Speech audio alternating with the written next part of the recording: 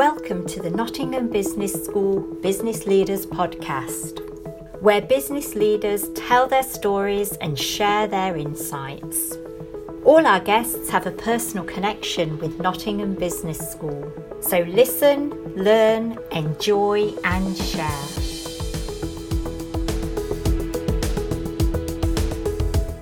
Welcome to another episode of the Nottingham Business School Business Leaders Podcast with me, Mike Sassi.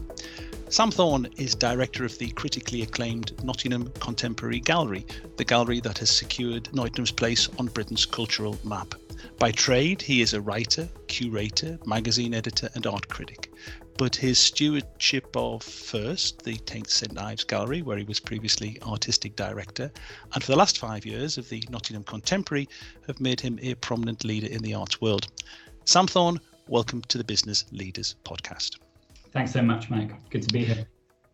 Right. So, like all galleries and museums, the Contemporary has been closed for months during lockdown. How big a test of your leadership has that been? It's been tremendously challenging for all of us. You know, when I look back to 13 months ago, I remember having a board meeting on something like March the 5th. And yes, there was an item on COVID. And yes, we were feeling quite confident about it, but it still felt like something that was months away rather than days away. And then on the Monday evening, the Prime Minister's announcement meant that we had to close immediately. And, you know, as in any industry, there's no playbook for this, right? We have a team of about 75 people. It might surprise people to know just how many we are, because our organization encompasses education, it encompasses research, a cafe, a shop, so many different things that are happening below the surface and around the city. And suddenly overnight, working out how we work from home, how we continue these things online or remotely was really tough. But, you know, I think at this point now, speaking to you, Mike, a year later, and at a point where we were able to open for 3 months, we're very proud we could do that. And we are just on the cusp of reopening for what we hope will be the last time. It's been a year of plenty of lessons that I think will really reshape what we're going to be doing in the next 10 years. But I would say more than that, I really do think it's going to reshape what museums are doing in the future. I think this is really a turning point for museums at which we're kind of moving away from that 20th century model and we're moving into something entirely different. And I don't know what that looks like yet, but I'm excited about it. And does that mean more online? I think online is an important aspect of this. You know, we'd always thought of ourselves as primarily a place for in-person encounters. So I'll give you an example. We have, for many years, through a partnership with Nottingham Trent and with the University of Nottingham, been presenting a program of 100 live events every year, all for free. One of those things includes fortnightly study sessions where 20 people get around a table in our meeting room and work their way through a book or a body of work or whatever. That had always been for small groups because that's the size of the room. But as soon as we started to put that on Zoom, we had 300, 400, 500 people from around the world joining these conversations. And so I think there are some things that do need to be intimate and in person and in depth. And there are other things that we're going to be thinking about ourselves as broadcasting, you know, as much as bringing people to ourselves as a centre. So that old idea of a contemporary arts centre, I think, is really changing. We're starting to think about ourselves as much more networked. But so much of what you do is embedded within the community in Nottingham. I know that you've talked about the importance of the education and the free learning and yourselves as something, as an institution which is transformational for the city. Isn't that more difficult online? It cuts both ways, I think. There are things that we do online that can reach an international audience. So, for example, 2 years ago now, we started to make VR versions of all of our exhibitions, make 3D scans of them. And our first instinct was, this is a fantastic way for people around the world who are never going to be able to make it to Nottingham to experience our exhibitions. What we found, though, was that that's also an incredible resource for school children in the city, for care homes, people who can't or aren't able to make it to the building. So there are some ways in which these technologies are not only about a binary between local and international. I think it's more interesting if the two are informing one another. But yeah, I mean, at this point, you know, I think back to one of our founding statements, and it was to be an international centre of contemporary art with a strong sense of local purpose.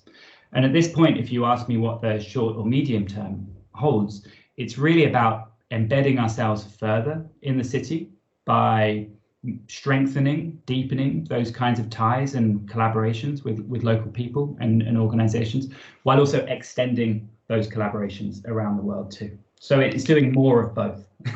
Okay. But as you say, you're having to change, you're having to move quite quickly. As a leader, how difficult has that been to take your institution with you, to take, you say you've got 75 staff, to take the staff. Is that a big challenge? I think there's a real hunger for change. You know, we have a Is that internally and externally? I think so. You know, as you know, Nottingham's a pretty young city.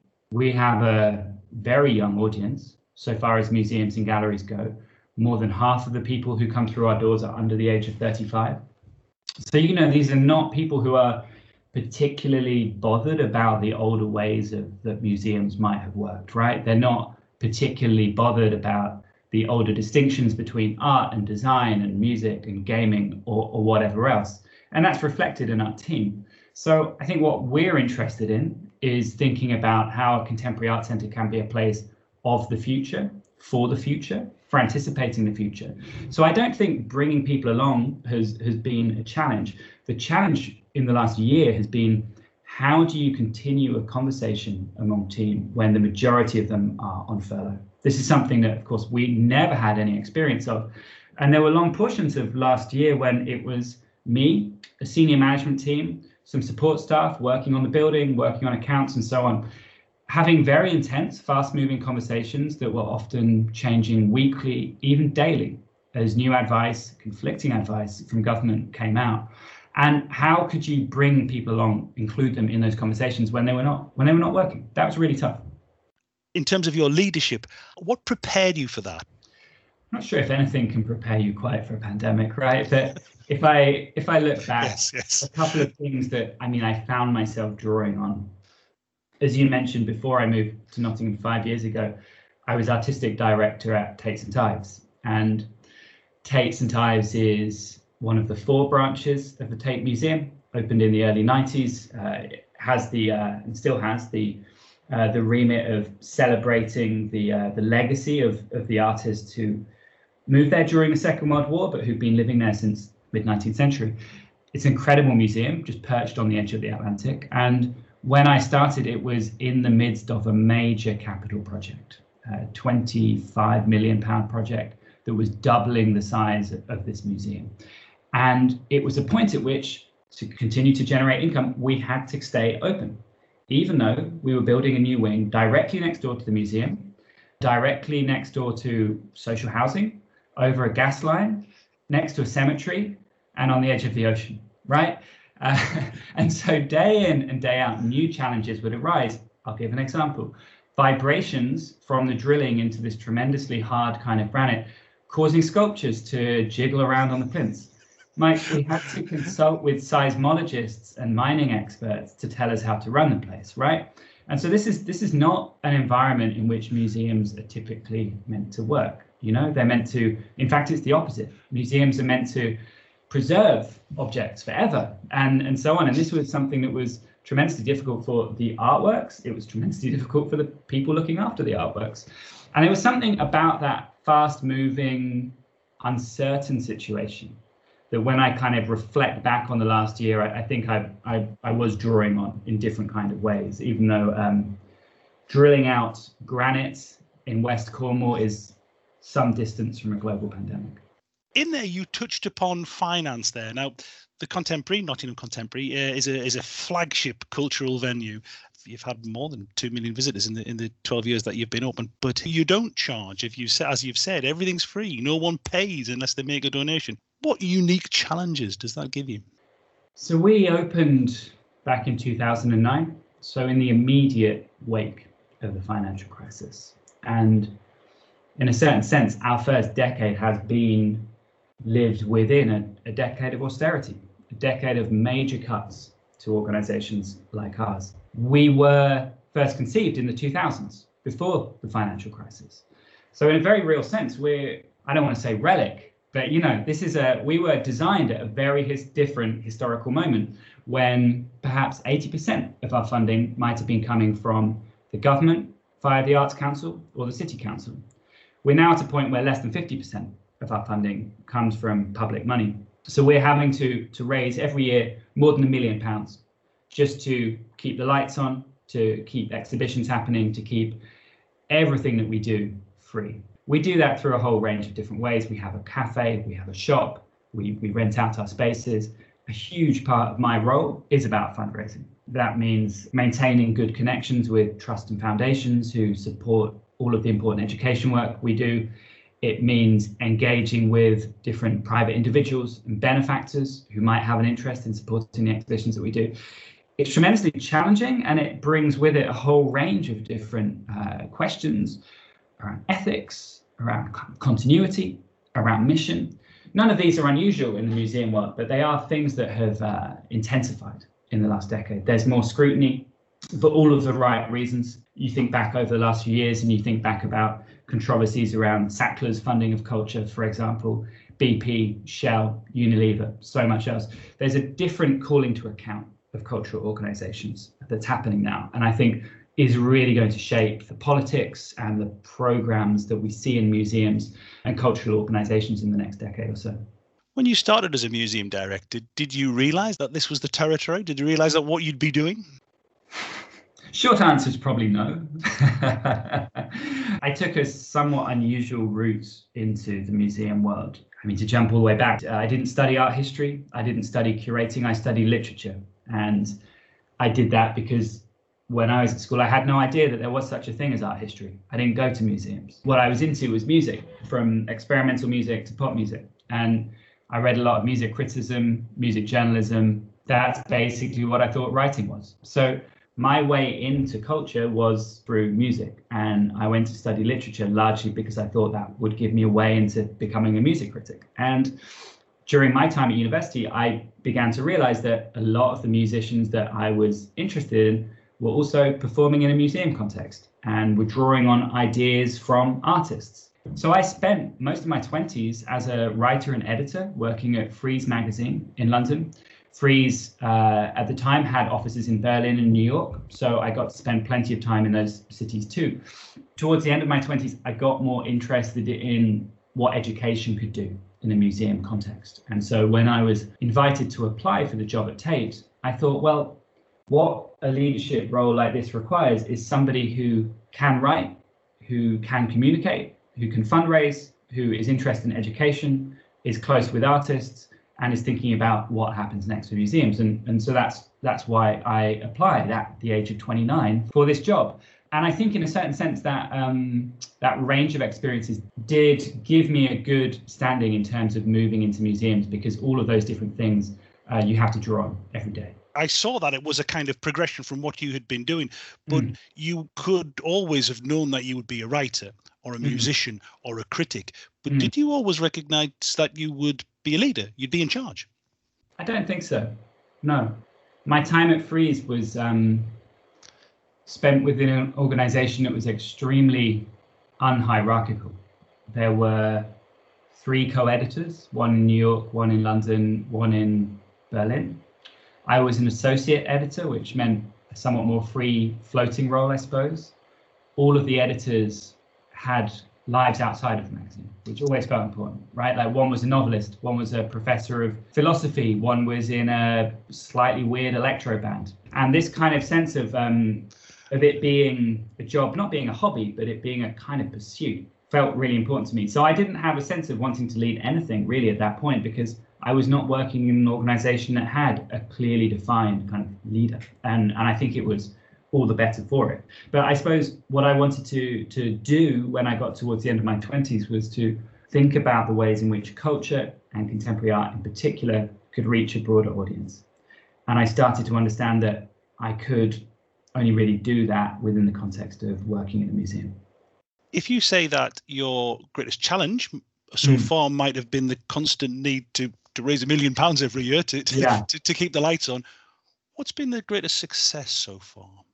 Something that I'm tremendously proud of is Nottingham Contemporary being shortlisted for Museum of the Year back in 2019. It coincided with our 10th anniversary, with celebrating our 2 millionth visitor. It coincided with this extraordinary exhibition, very many years in the making, about the 100th anniversary of the Bauhaus. And it really just felt like a coming together of things that could only happen in Nottingham and could only happen at Nottingham Contemporary. And it felt like it was a real team effort. You know, what we were being acknowledged for was not exhibitions alone. It was for the work that we do with schools. It was for the collaborations we have with the universities. And it was for pioneering work like the VR exhibitions that we were doing online. But were you able to relate that to your leadership? You talk about drawing together of partners there. Somebody has to do that. Did you see yourself in that role? I'll always want to emphasize collaboration, and the application for this was a real collaboration. But it felt like a point at which I had been in the role for 4 years. I'd taken over back at the beginning of 2016 from Alex Farquharson, the founding director, who moved on to Tate Britain. And when I started, I really saw myself as just trying to build on the brilliant work that Alex and the team had done. But I suppose at that point, 3-4 years in, it started to feel like a new chapter had started. And why I want to talk about the Museum of the Year nomination was because it felt like that was a moment where that was recognised and celebrated. What has leadership taught you about yourself? I think in my time working as a writer and editor, there's a somewhat solitary aspect to that. I mean, you know this with your background in journalism, right? You're continually in touch, and yet you are, at the end of the day, writing or editing by yourself. And I think because of that, had always assumed somehow that I thrived with time and space for myself. I was then very surprised to move to an environment like Tate, where at Frieze I was having almost no meetings, just in touch with people, talking. At Tate, it suddenly felt like my day was only meetings. Welcome to leadership. Yeah. And over time, I realized that actually that kind of collaboration, that kind of negotiation, that kind of diplomacy was something that I really enjoyed. And working within an organization like Tate, it's a large institution that has its roots in the 19th century. It's more than 1,000 people split across 4 or 5 different sites. It sometimes feels like you're working in a branch of government, and to get anything done, you had to know who you got to talk to, whose arms you got to twist, and you got to go and find people. And I was taken by surprise by how I actually enjoyed that. So your question of what has it taught me about myself, it's taught me that I really do value collaboration and conversation. And I think one of the reasons I value those things is because I enjoy, after all, living with uncertainty. And I think this is one of the major challenges for any leader at this time. You enjoy living with uncertainty, so presumably this period is tailor-made for yourself. A little less uncertainty might be welcome. But, you know, why I use that word uncertainty is that it feels like we're living in unprecedented times. These are uncertain times. I would imagine that anybody in, you know, whatever decade of whatever millennia would always think themselves living in uncertain times, right?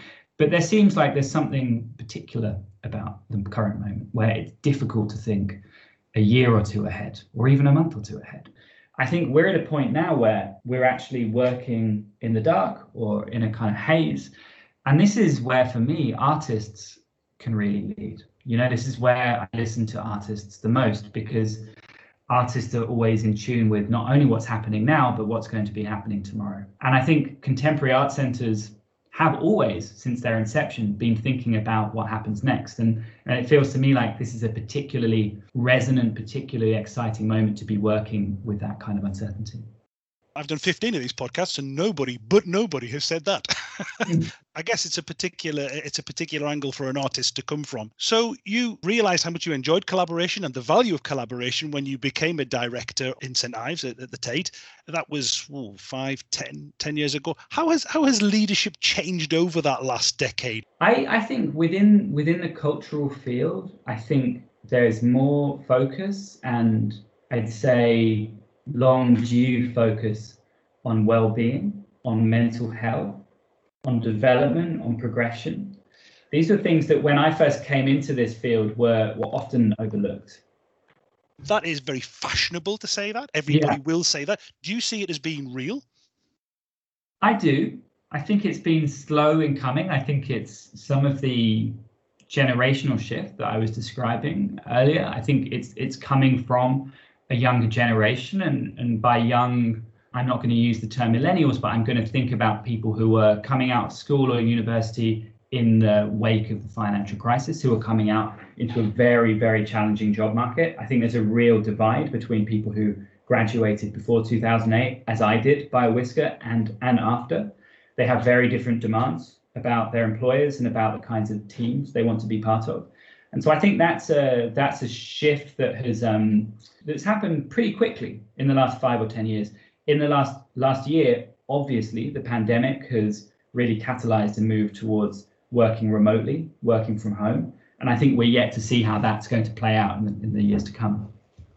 I'm aware I'm probably not the right person to be answering this question, as a white university educated guy, but when I look around at colleagues in the sector, I think there has been a lot of positive change there. And clearly there are still major hurdles, major structural issues, but there has been real change. What I'd like to end with is the catch-all question, which I always ask and which elicits interesting answers. If you were to offer a single piece of advice for a young person graduating from Nottingham Business School, from NTU, perhaps in business, perhaps in the arts, what might that piece of advice be? My advice would be to find your mentors, build a family. This is something that took me a while to understand, that if there's somebody out there doing work that you admire, reach out to them. Very few people are going to say no to the offer of a coffee or a phone call. And that's something that when you're starting out, when you're trying to find your way, those conversations can be really helpful. So don't be shy. The worst I think that can happen is that your email doesn't get a response or somebody says no. But in my experience, people really don't. People are really as interested in what the younger generation is thinking about, is working towards, as they are in their own colleagues. So reach out is my advice. Fantastic advice. Sam Thorne, thank you very, very much for spending some time with us. Thanks so much, Mike.